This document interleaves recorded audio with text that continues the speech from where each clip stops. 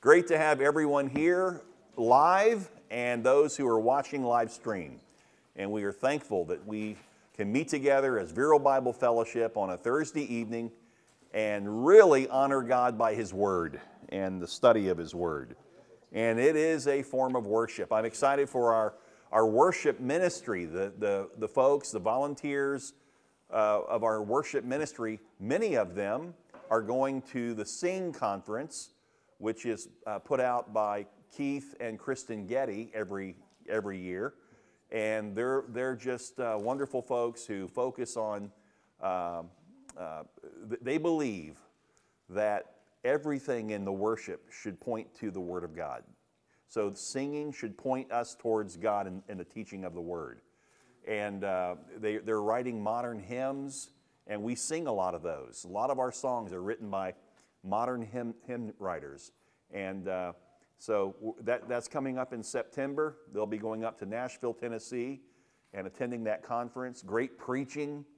I'm hoping to go, but our daughter Morgan her due date is September 19th, and the conference is right about that time. So I'm either praying for a baby to come a little early so I can see the baby before I leave, or well, I don't wish on her for it to go long. So we'll see. But I can't wait to get up there and hear some good preaching and worship the Lord.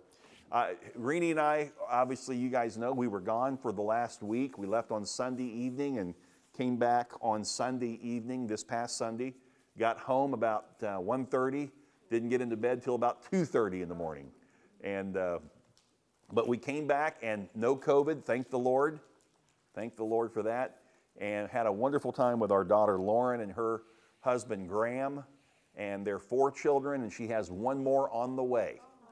And that baby will be here in December. So we had just the best time. And these little kids, each one of them, you know this to be true. All of your children and your grandchildren, each one's unique. No two are exactly alike. Well, I guess that's not true. You could actually have twins that are, but each one of these we just have the best time. And they are full of energy. So all day I heard, pop, pop, pop. And the youngest is little Daniel, and he's about a year old. And so every time I'd come out in the room, he's like this.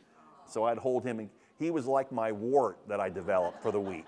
I just carried a wart right here. And but what such fun. Somebody asked me, how do you going to Chicago is not safe, Pastor Greg. And I said, we're not in Chicago. We're about 25, 30 miles out of Chicago in Wheaton, which is a beautiful community. And of course, Wheaton University or Wheaton College is right there. And so we just really enjoyed ourselves. The preaching here, the teaching that Scott gave last Thursday night, I listened to that, I think Tuesday morning early. And what a blessing to me, what Scott did for us in 2 Samuel. And then, of course, on Sunday, what a tremendous word that Pastor Brenton brought. My goodness. And wow, just blessed.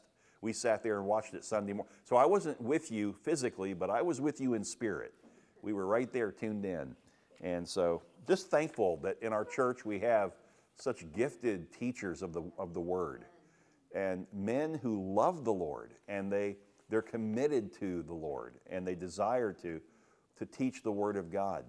And our eldership is just a blessing. We have our annual business meeting coming up. It'll be right around the last week of September. So it's just around the corner. And we've been praying through all summer about if God is raising up any more elders. And we are talking to someone that we sense all in unanimity that God would potentially raise up. And we've asked that person to pray about it.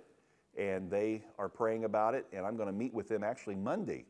And so there might be a name that we'll be presenting to you for consideration for eldership.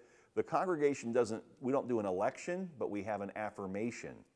The elders are the ones who appoint elders, but there's an affirmation of the congregation to that. And we actually present the name and then give you, I think, a week or 2 weeks, according to the bylaws, I can't remember, where you can, if you have information about them that we need to be aware of, so that we can continue to make sure that, it's someone that God has raised up And the last thing we want is for eldership to become an election, to become a popularity thing. It is a spiritual calling. And what those elders do on a weekly basis in terms of prayer and in terms of ministry with people, you should be very proud and thankful that we have elders. And so I sure am. Tonight we'll be in 2 Samuel chapters 3 and 4. So we'll pick up where Scott left off last week. And I guess before we begin, we should pray. There are so many people in our fellowship that are facing trial. I was, even on the way to church tonight, I was calling on Doris Newman. Doris had surgery last week, and so just praying that God would bring her through that. So many of our folks are facing either physical illness or facing other types of trials and tests in their life. And so we have much to pray for. And we have much to be thankful for, don't we? No matter what we're facing, we should still be thankful. We should still be thankful. Not because somebody else has it worse. That's not at all, I think, the point of our thankfulness. Our thankfulness is that the Lord would use illness, would use whatever we're facing to grow us. And we're thankful that He cares about us even when we're hurting, even when we're going through a difficult time. And not just care about us, but He's still wanting to minister to us and grow us and teach us. So I'm very thankful for that. Lord, tonight as we are about to open the Word of God, our minds go to those who are struggling right now or suffering, those who have come through difficulty and are still maybe in that cloud, in that storm.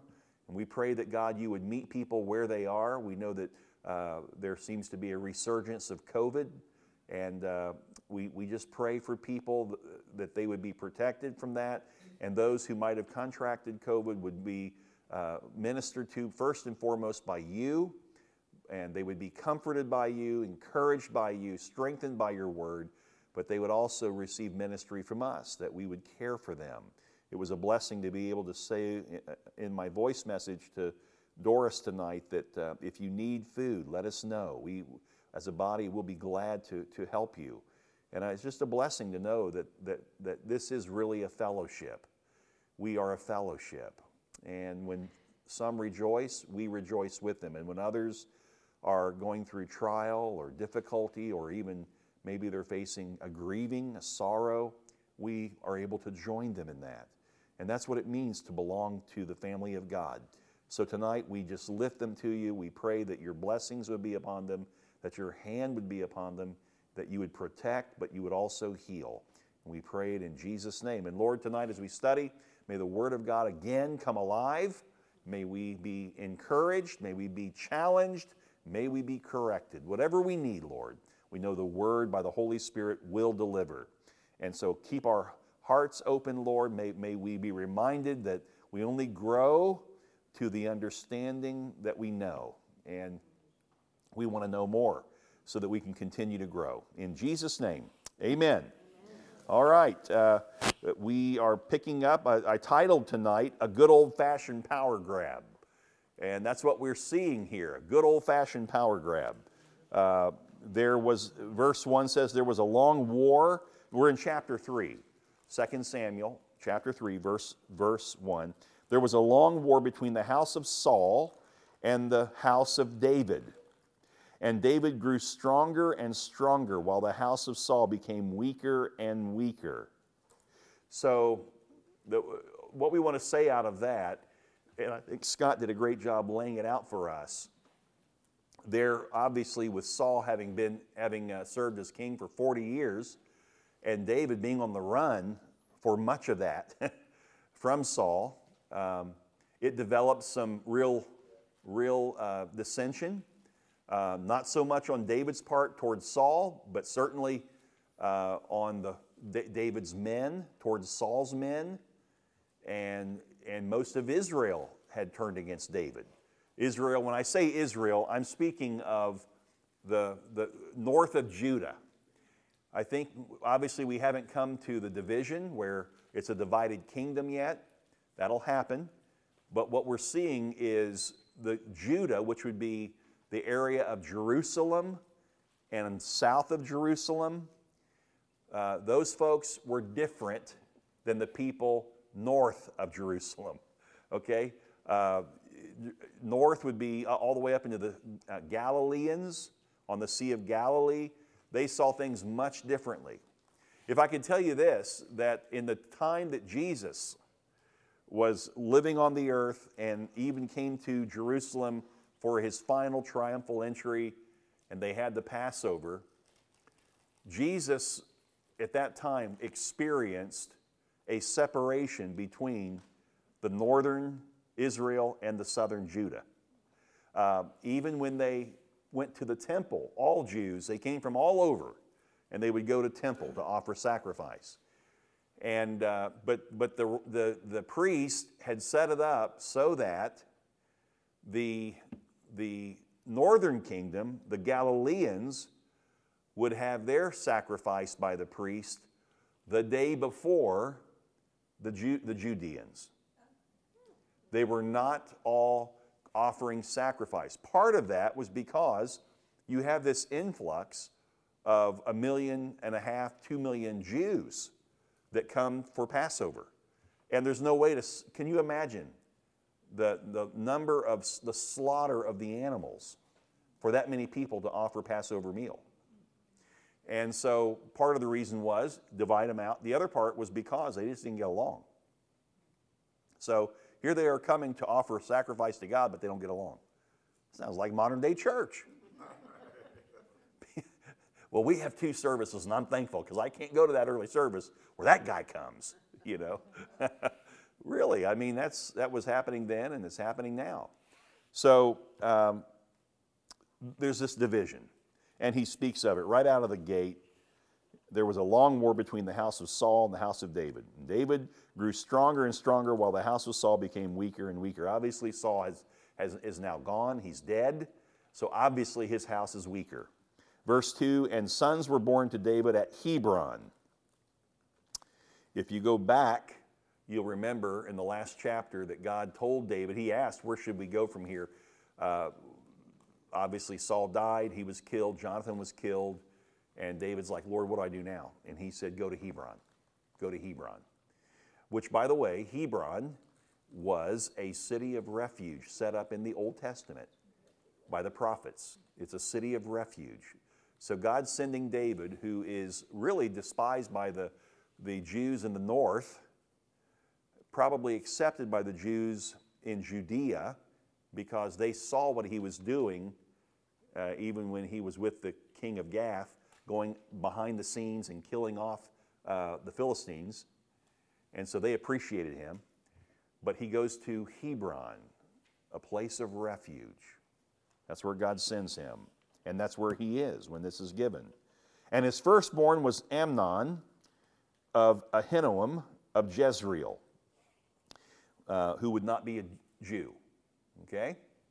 And his second, Chileab of Abigail, the widow of Nabal of Carmel. And the third, Absalom, the son of Maacah, the daughter of Talmai, king of Geshur. These are all the wives. David had, 5, 6 wives? And he had 6 sons from all those wives. Okay? 1/4, and the fourth, Adonijah, the son of Haggith. The fifth, Shephatiah, or Tia, the son of Abital. And the 6th, Ephraim of Eglah, David's wife. These were born to David in Hebron. So, Saul is dead, David's no longer on the run, so David settles down. Now, he's had these wives, many of them, for quite a while. Some of them he's picked up, but now he settles down. Now I'm going to have kids. I'm going to have a family. Now, during David's 7 years in Hebron, his 6 different wives gave birth to 6 sons. And this shows that David went against God's command, which said that Israel's king should not multiply wives to himself. It was a command of God. Back when Israel said, we want a king to be like all the other nations. Okay, I'll give you a king, but here are the rules for the king and for you. And he laid it out. Deuteronomy 17:17. Write it down. Deuteronomy 17:17. And he shall not acquire, speaking of kings, he shall not acquire many wives for himself, lest his heart turn away, nor shall he acquire for himself excessive silver and gold. So David was wrong, folks, to have more than one wife. His many wives went against God's command, but also it went against God's heart for marriage. God is the one, and in this day that we live, oh, how I wish that young people could be told the whole truth. They are not told the truth, therefore they don't value marriage as sacred, as an institution that has been given by God, which it has.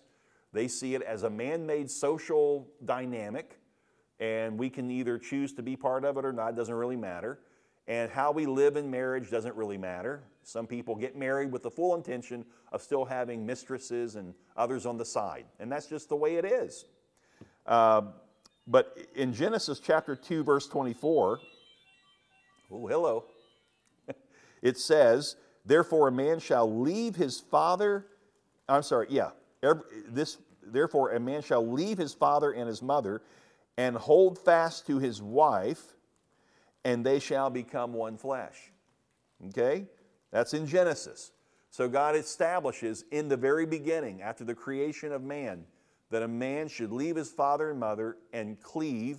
That word in the Hebrew literally means to attach, to be so attached that you can't pull it apart. I've used an example of that would be like a piece of plywood. What is plywood? It's very thin pieces, sheets of wood. It's manufactured. They take wood and put it together, and they then take these sheets and they glue them. They adhere to one another. Have you ever tried to pull those pieces apart on a piece of plywood on the edge? You can't do it, okay? That's what marriage was intended by God, to be something that no man could pull apart, okay? Now, what was the purpose of marriage? The purpose was to be a picture of the relationship that Jesus Christ has with God the Father. The church was the bride of Christ, Christ being the groom. It's a picture for us and for the world. But they don't have a clue what the picture is supposed to be, because it's become so many other things than what it was intended by God. In Matthew chapter 19, verse 4, Jesus said, have you not read that he who created them from the beginning made them male and female? Who created man? God. From the beginning, from the very beginning, and not just from the fall. Before the fall, he made them male and female. There is no third gender description, designation. What we're seeing today, listen, is an abomination to God. Amen. And pastors and churches that accept that because the world system of belief has fed them that and they've accepted it, that shows you how far they've drifted from God. And listen to this. And Jesus said, therefore a man shall leave his father. Now he's quoting Genesis. Jesus in the New Testament is giving full credence to what was said in Genesis. So anybody says, well, Genesis, I'm not sure about that. I like the New Testament, I believe in, but I'm not sure about Genesis. Jesus believed it. Okay? And he said that a man would leave his father and mother and hold fast, there it is, a different way to say, hold fast to his wife, and the two shall become one flesh. And so they are no longer two, but one flesh. What therefore God has joined together. Who joined marriage? Let no man separate. Now, it was common for a king to have many wives. Hence, and when I say kings, I mean kings of other nations. That was common. That's why God gives this command for Israel's king not to have many wives. Don't be like them. The strength of a kingdom, to a king in that day, the strength of your kingdom was found in how many wives you had. It spoke of power. It spoke of dominance. Look at my kingdom. Look at my family. Look at, and status, they saw that as a status thing. God says, your power doesn't come from you and the decisions you make. Your power comes from me. Status, you don't have an identity apart from me. That's why you don't need to follow the world's ways and have multiple wives. Now, it was common for a king like David to have many troubles. You know why? Because he had many wives. Now, before, ladies, you get upset, the hair on the back of that neck starting to stand up. I didn't say that a wife was a problem to him. I said wives.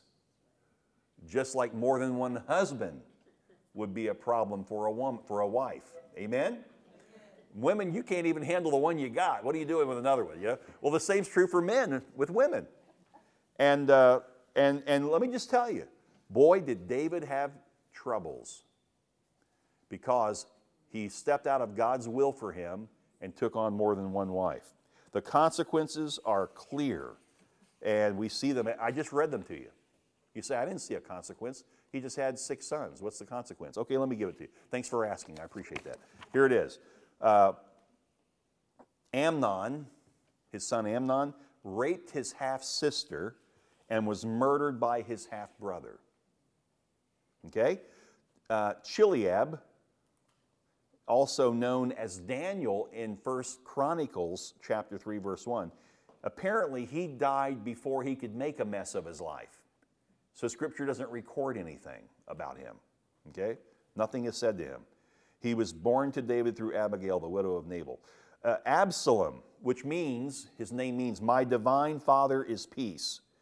Well, he was murdered, or he murdered his half-brother and led a civil war against his father, who, by the way, was his king. Okay? Adonijah, he tried to seize the throne from his father and David's appointed successor, who was his brother Solomon. Then he tried to take one of David's concubines, and he was executed because of his arrogance to take one of his father's concubines. Remember that, because we're going to come back to that in just a few moments in this chapter. Then we can assume that Shephatiah and Ephraim, Shephatiah means the Lord judges. Boy, does he ever. And Ephraim means my divine father of dew, D-E-W. Both died young and were ungodly and unworthy men. You say, how do you know that? Because nothing's even mentioned of them. There's only one other place in Chronicles that mentions them, and it's just simply a generic, these are sons of David, period. Nothing at all about them. That's why I titled this teaching, A Good Old-Fashioned Power Grab. David, he sowed the wind and he reaped the whirlwind. He did. Hosea chapter 8, verse 7. The standing grain has no heads, it shall yield no flour. If it were to yield, strangers would devour it, because David sowed the wind and he reaped the whirlwind. There's something about obeying God in marriage and in parenting. Now, no guarantees that your marriage is going to be a great marriage, because it takes 2 people to tango, right? No guarantee that your children will be godly children. They have a mind of their own, and God gives them the right to make choices, but they have to live with the consequences of their choices. A good parent will let them live with the consequence of their choice. Won't bail them out time and time again. That's called dysfunction. That's unhealthy. So let's just keep looking here. I want to show you something else. While there was war between, look at verse 6. While there was war between the house of Saul and the house of David, Abner was making himself strong in the house of Saul. Interesting. Who was Abner from last week? He was the commander of Saul's army. Saul is now gone. So what does Abner do? A power grab. Okay? Verse 7, now Saul had a concubine whose name was Rizpah, the daughter of Aiah, and Ishbosheth said to Abner, why have you gone into my father's concubine? So Ishbosheth was a son or a grandson, I can't remember now, of Saul. Was he a grandson? Mephibosheth was. Yes, I know. See, that's what causes me the confusion.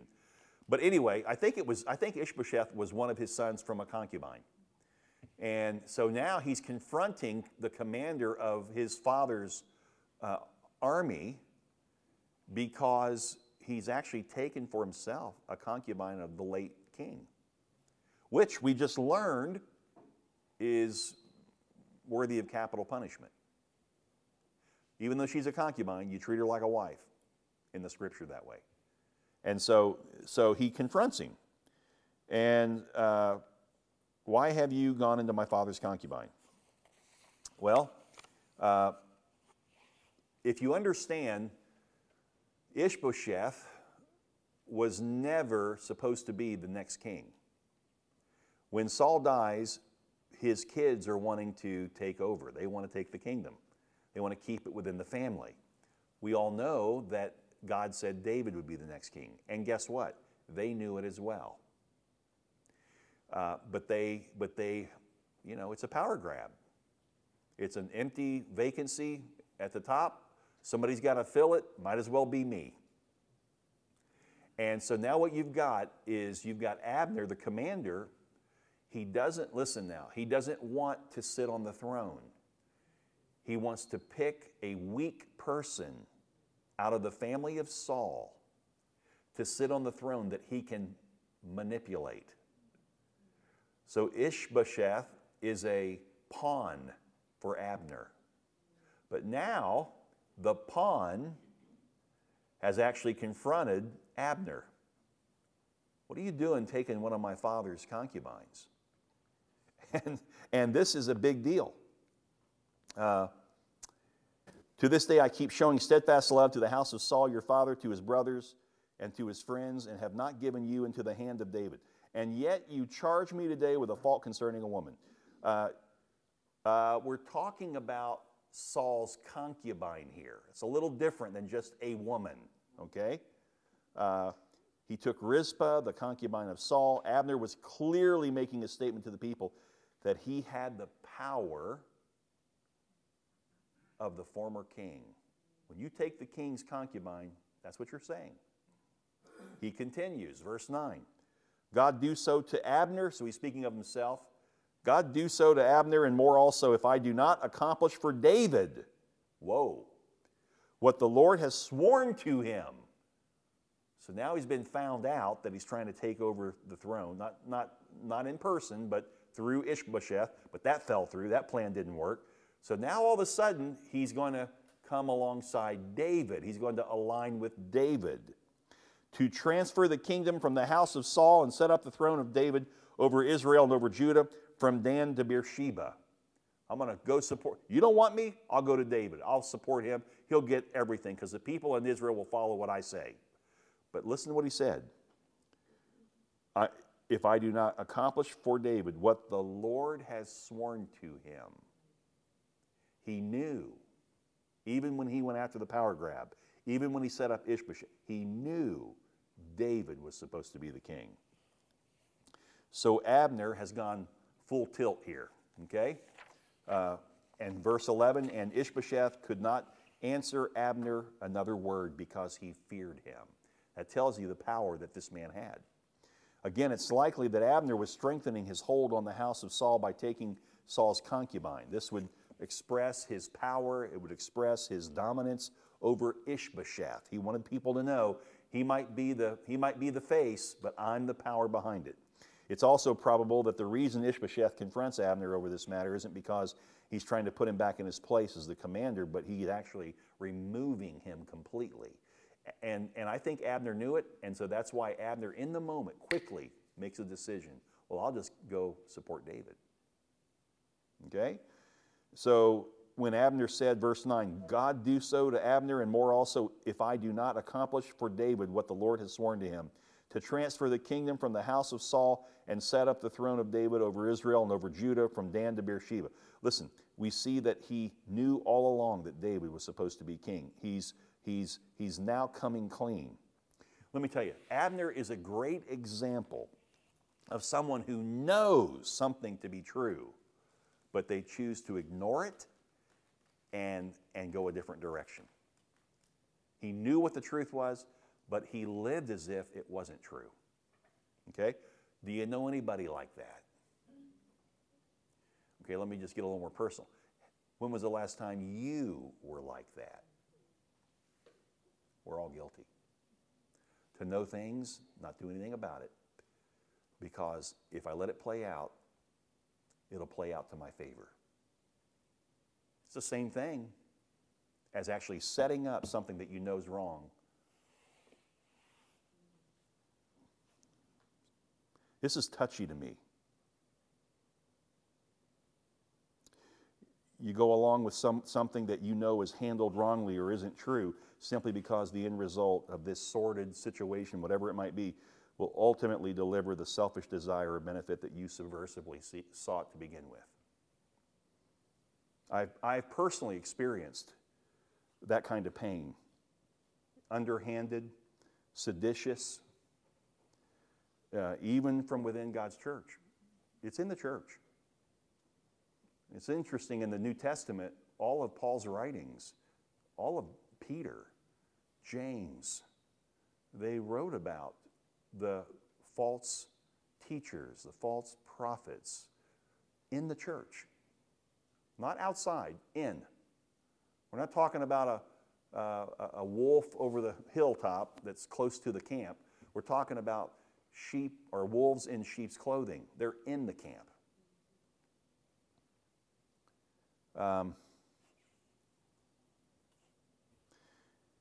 Either way you look at it, it's wrong. And Abner's guilty. Wouldn't it have been nice if Abner, knowing the truth, would have just confessed and said, you know what? I know the truth, and I'm sorry for what I've done, and come clean. He didn't. What did he do? He had to be found out. He had to be confronted by Ishbosheth before he said, yep, David, I knew David was, and I'm going to go support him. Trying to make himself look like he's still in the right. He's not in the right. There's nothing about what Abner did that's right. A leader should be one who takes responsibility for his actions and doesn't hide his true intentions in secret. Isn't that what we love about a president that's a true leader? That they state the truth. You don't have to like it, and they know that when they state it, that half the people are going to love me and half the people are going to hate me. But they still state it. Why? Because it's true. That's leadership. The rest of it is political. Say what people want to hear to try to win their vote. I believe that the last president we had was a leader. Say what you want about his morals and this and that and whatever. I'm not looking for the president to be a pastor, to be a theologian. I want him to fear God. I want him to respect life, because how he feels about life is how he feels about my personal property. Write laws that take away my property if he doesn't, value my life. And all of that. But I'm just telling you, this is a real problem in the church. There's no place in spiritual leadership for cowards, and that's what you are. If you're not able to be honest and be truthful and state what you really feel, you're a coward. Bottom line. And doesn't that describe what Jesus said about the scribes, which were the theologians, the Pharisees, the Sadducees, the Herodians, the Jerusalem council, when he confronts them? Matthew chapter 23, boy, did Jesus, he did not mince any words. I mean, he came after them. And by the way, the whole chapter 23 of Matthew, it's red print. He's fed up. He's done. He's done with them. And now he's going to warn the people and his disciples. You do not act in this way. These guys, this group, don't you ever act like them. To the people, wake up. See it for what it is. And he said things like, the scribes and the Pharisees sit on Moses' seat. So do and observe whatever they tell you. In other words, where they follow Moses, they follow the law, you need to do it. But not the works they do. Don't follow them, because they themselves aren't following what they're teaching. For they preach but do not practice. They tie up heavy burdens, hard to bear, and lay them on people's shoulders, but they themselves are not willing to move them with their finger. They do all their deeds to be seen by others. They make their phylacteries broad, their fringes long. They love the place of honor at feasts and the best seats in the synagogues, and greetings in the marketplaces, and being called rabbi by others. But woe to you, scribes and Pharisees, hypocrites. Boy, Jesus, how do you read this and walk away saying Jesus was he was just so compassionate and loving. He didn't judge people like you do. Are you kidding? He spoke who they were. He called out the names. I mean, it's just amazing. Well, that's by the way, it's not just Abner, it's also Ishbosheth. He knew he wasn't supposed to be king. He was glad when Abner came to him and said, hey, you're the guy, you need to be the king. Oh, yes. And Abner sent messengers to David on his behalf, verse 12. To whom does the land belong? Make your covenant with me, and behold, my hand shall be with you to bring over all Israel to you. Guy thinks he's something, doesn't he? And he said, good, I will make a covenant with you. But one thing I require of you, this is David, is that you shall not see my face unless you first bring Michal or Michal, Saul's daughter, when you come to see my face. Wait a minute. This guy's coming and telling you he's going to give you all of the northern area so that all Israel comes under your reign. And you're telling him, I don't want to see your face till you bring another wife for me. I've already got 5. I need another one. See, not everything David did was godly. And yet God doesn't remove him. God still used him. God still used him. It's amazing. I love that the Scripture doesn't hide the ugliness of those that God has to work with. And by the way, he has to work with me. He has to work with you. And there's ugliness. I'm just thankful that he can, by the Holy Spirit, convict me when I sin so that I can come back into a right standing. Now, it doesn't change my position. I'm saved. But it doesn't mean that I'm close to God when I'm out living in sin, right? Amen? And he said, good, yeah, I'll make this covenant with you, but you got to go get the wife that Saul gave me. Verse 14, then David sent messengers to Ishbosheth, Saul's son, saying, give me my wife Michal, for whom I paid the bridal price of 100 foreskins of the Philistines. He actually paid 200. He was asked, Saul told him, give me 100 foreskins of the Philistines and you can have my daughter. He brought him 200. Why? Because he loved her. And she loved him. And Ishbosheth sent and took her from her husband. See, Saul promised her to David, and then Saul gave her, out of jealousy and out of manipulation, gave her to another man to get under David's skin. He really didn't think David would be able to go out and get 100 foreskins. He thought he would die. It was a way to kill David. David comes back with 200. And then he says, okay, well, I'll just give her to somebody else. That'll really get under his skin. But her husband went with her. This is interesting. So here Ishbosheth sends Paltiel, the son of sent her and her husband Paltiel. But her husband went with her, or took her from Paltiel, weeping after her all the way to Bahurim. Then Abner said to him, go return. And he returned. See, apparently David was not done adding to his collection. He insisted on receiving her. I think there's probably 3 reasons why David wanted Michal. Okay, number 1, David remembered that Michal was his wife by both love and right that the king had given him. Okay, even though Saul meant it as a strategy to kill David. Secondly, David wanted to show that he harbored no bitterness towards Saul by allowing his daughter to live and to be in his house. So that's very plausible, okay? We know that that's true of David later when he actually goes out and seeks and finds Mephibosheth, who was Saul's grandson, and brings him into the kingdom, okay? And then David wanted to give himself a greater claim to Saul's throne as his son-in-law. That is a way to win people over. If David has Saul's daughter as his wife, oh, well, now, he is in line after Saul to be the king. At least it looks better, okay? But her current husband, Paltiel, was heartbroken over losing her to David. But Abner told him to get over it. Basically, go home, get over it. And throughout 1 and 2 Samuel, Abner is seen as this really tough guy, and he really is. He's a commander of an army, okay? So he doesn't pull any punches. He could care less about the sweet little emotions and feelings that people have. He would really have a lot of fun with the cancel culture and with the woke today, wouldn't he? He would have a field day with that. Verse 17, and Abner conferred with the elders of Israel, saying, now he goes back, he's met with David's guys, and he said, hey, I'm going to hand everything over to you. Now he goes to the elders of Israel. And he says, for some time past, you have been seeking David as king over you. Because they knew David was supposed to be the king. And by the hand of my servant David, I will save my people Israel from the hand of the Philistines and from the hand of all their enemies. And Abner also spoke to Benjamin. Why would he go to the Benjaminites? I'll tell you why. Because those are Saul's people. Saul came. He was a Benjaminite. Okay?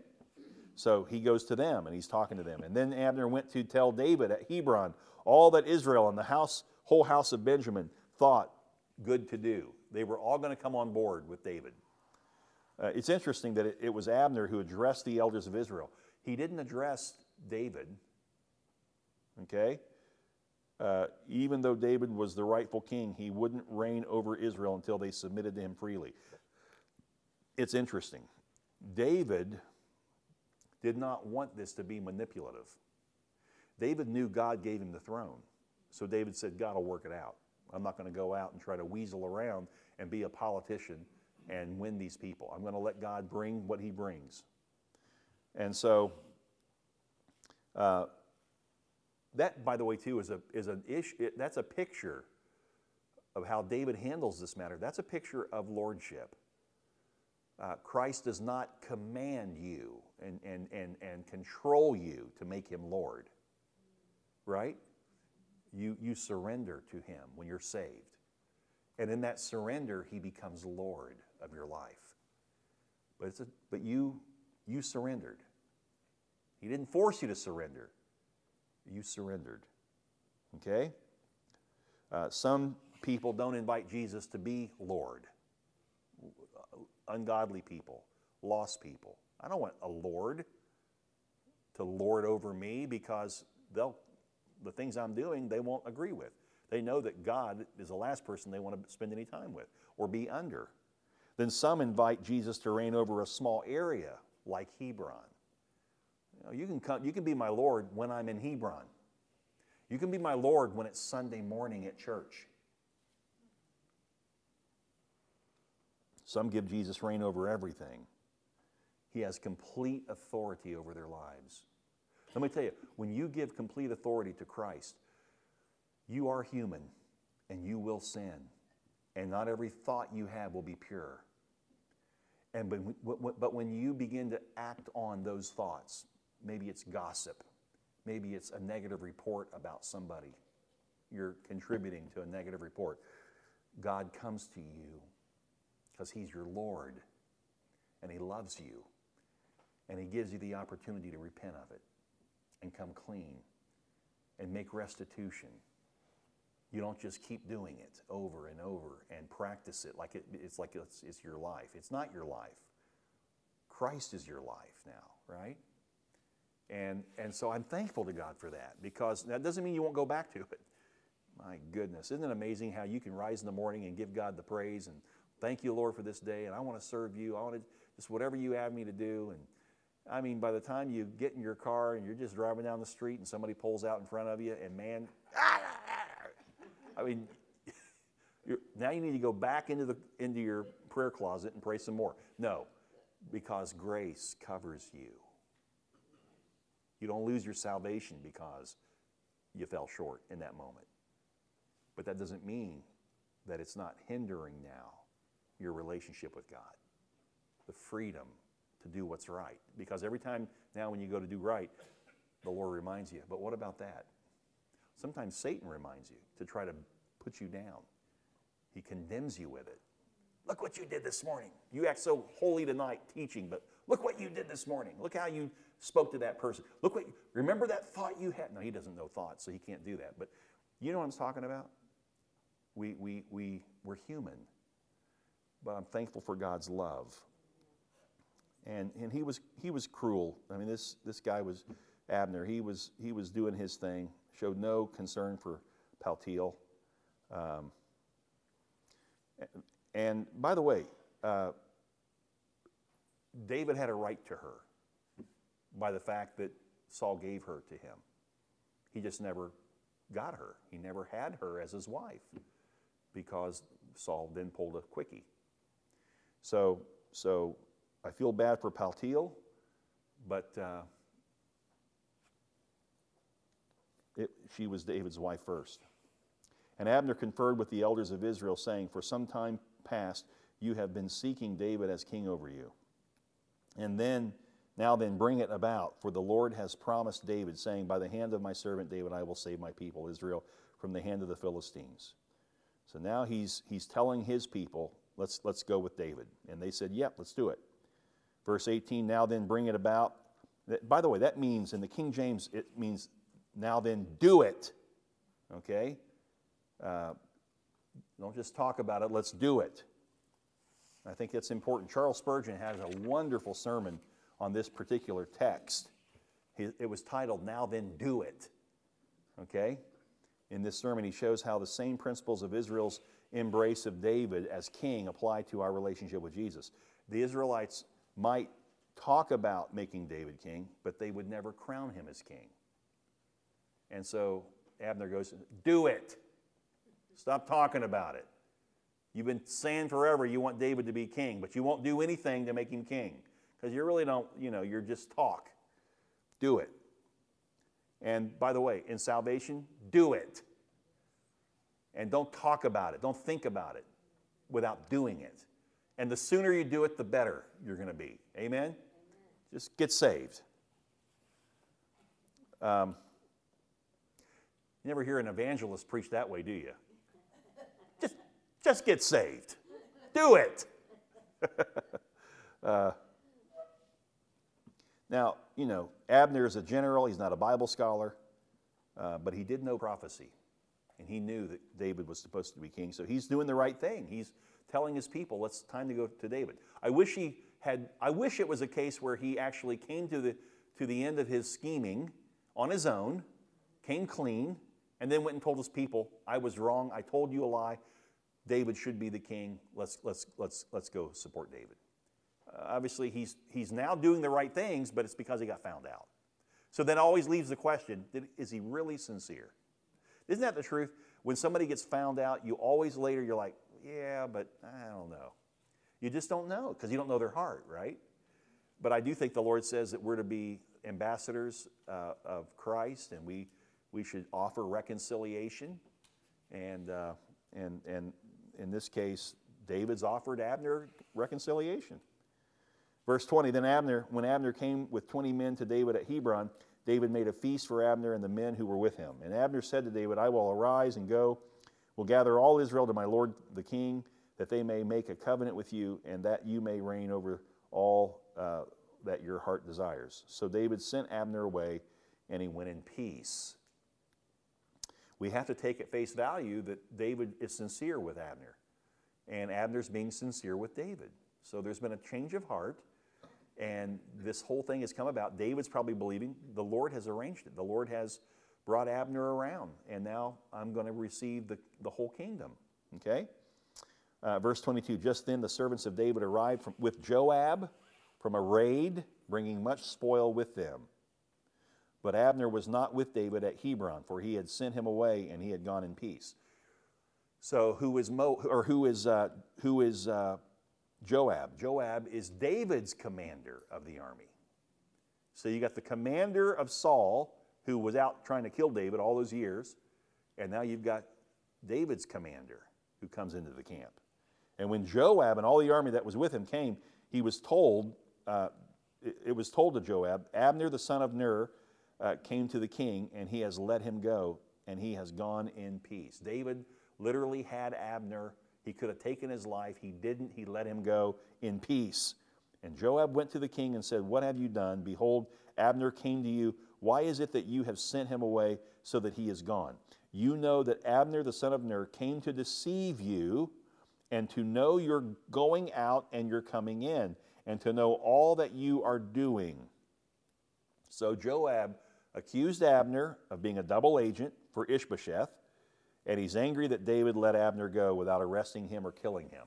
Okay, so this is really becoming sordid here. There were several reasons why Joab wasn't thrilled about Abner being let go. One would be that he feared Abner was a deceiver, which is what the scripture says. Another is that Abner killed Joab's brother, so there are personal reasons for not wanting to let him go. Okay? By the way, if you remember how Abner killed his brother, okay, remember that? His brother's name was Asahel or Asahel, and it was that he was pursuing to take, who am I thinking of? Oh, Abner.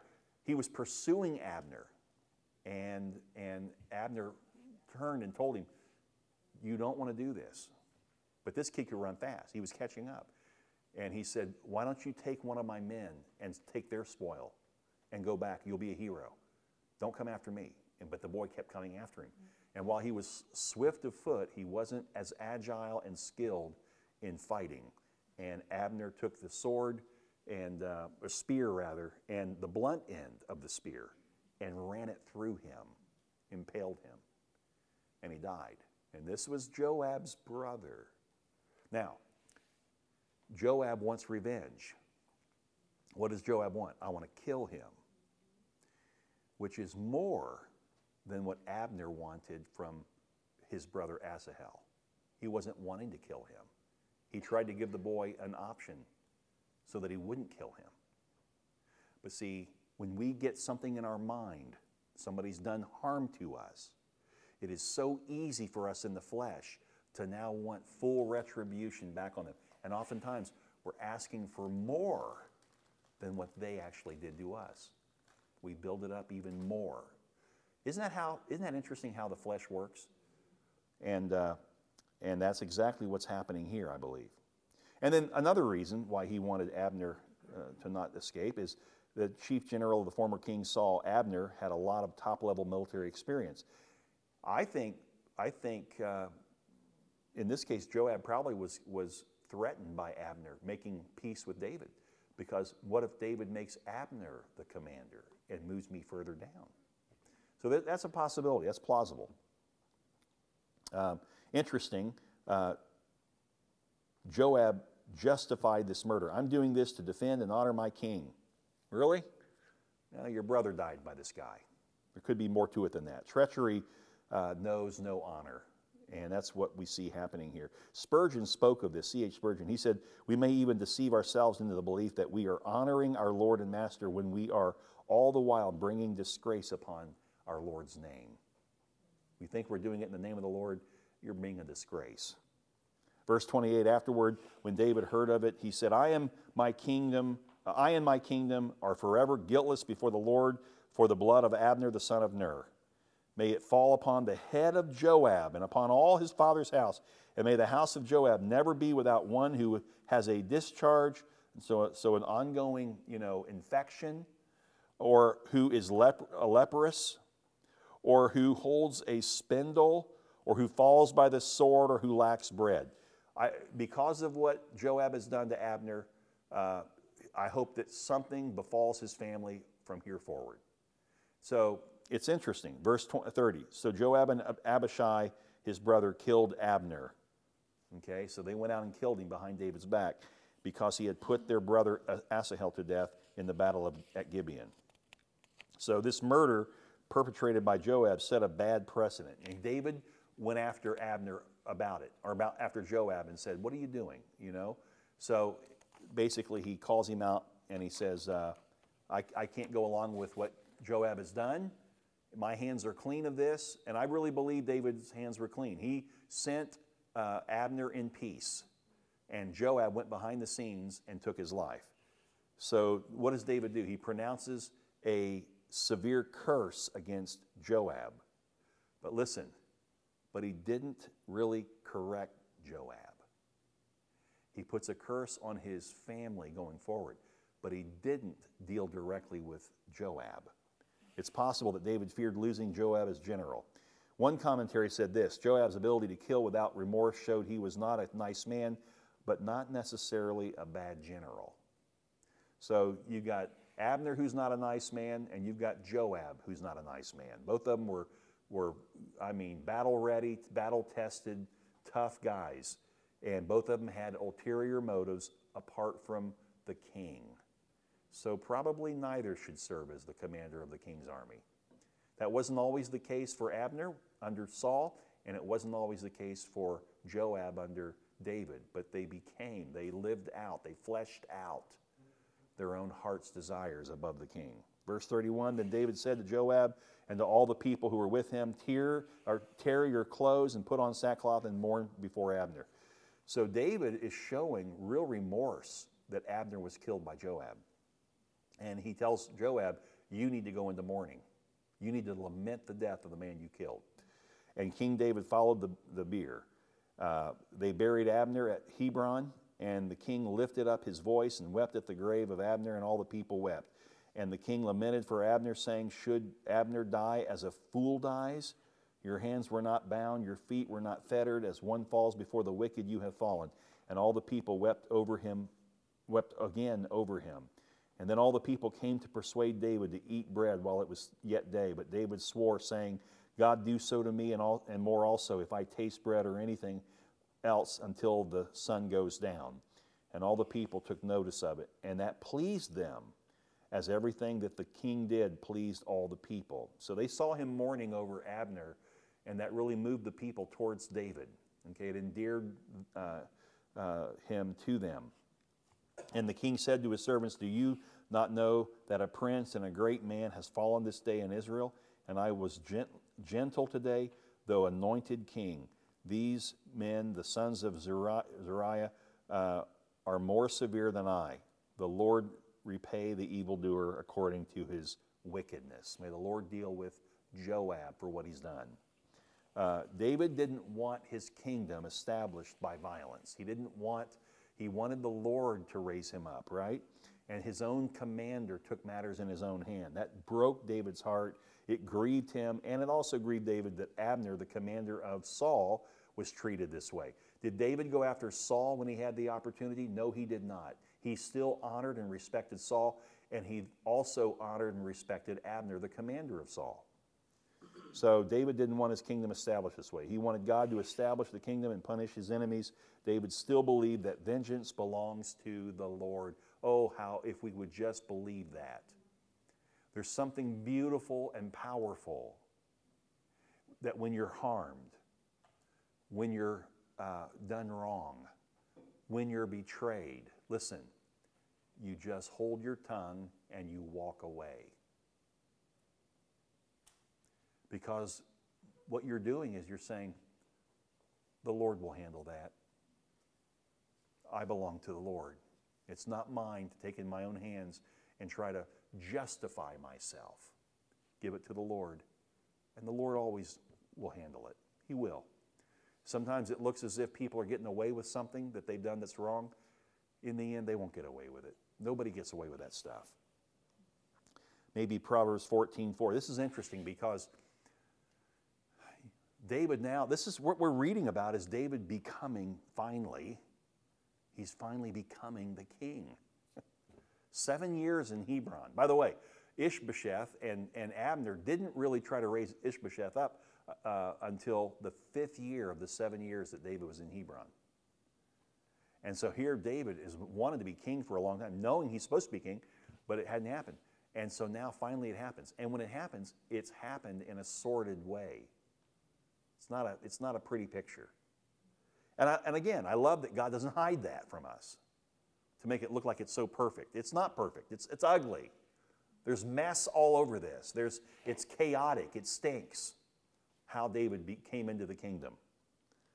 But Proverbs 14:4 epitomizes this chapter very well. It says, where there are no oxen, the manger is clean, but abundant crops come by the strength of the ox. So you can either have a really clean stable and not have any cows and horses and oxen, or you can, and you won't eat, or you can put up with the mess of caring for and cleaning up after these animals, but you'll get to eat. And this is what's happening. God's having to work with fallen creatures to carry out his holy, perfect will.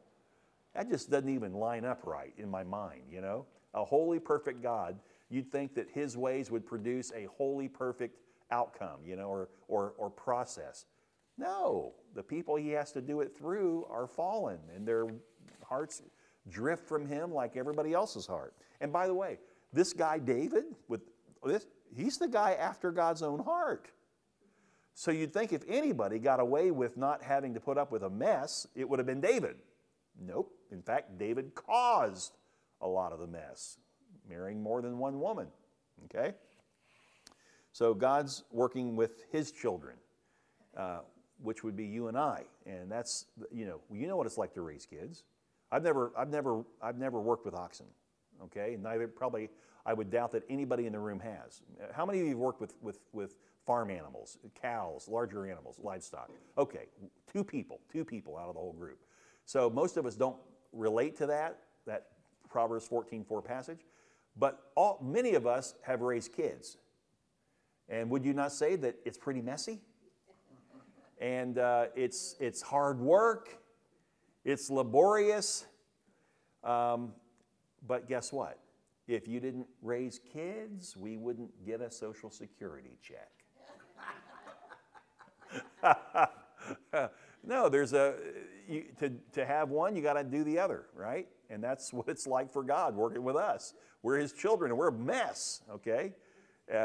But God still works with us. Thank the Lord for that. He hasn't quit on us, okay? The Old Testament doesn't hide the reality of the relationship that exists between a perfect holy God and fallen fleshly man, but he also doesn't ignore the consequences of our sins. And many times we suffer greatly because of our own selfishness, our own ulterior motives that get in the way of God's work. So that's the chapter, and I think we'll stop right there. I was going to try to cover chapter 4 and 5, even get into 5 tonight, but I think we'll stop right here. This is good. So let's pray. Father, thank you so much for your love. It's a love unlike anything that we have ever experienced on this earth. There's not an ounce of performance-based in it. There's not an ounce of, if you do for me, I'll do for you. Scratch my back, I'll scratch yours. There's not an ounce of anything that is impure. It is a perfect, holy love, your love. And it doesn't come to us because we've done something right, and it doesn't cease coming to us because we've done something wrong. So tonight we're very thankful that you love us, that you sent your Son to die for us. And all we have to do is surrender. We simply make you our Savior and Lord, and we come under your authority, under your control. We no longer go out and make a name for ourselves. Now our focus is to make a name for our God. And we no longer carry a title of man. Now we are known as your children. Our identity is secure in you, and we give you praise. And Lord, tonight may we remember this word tomorrow when we get up and we get into our day and the flesh starts to rise up. May we be reminded you belong to the Lord. And may we walk in the love of the Lord among fallen man. In Jesus' name, amen. Well, God bless you.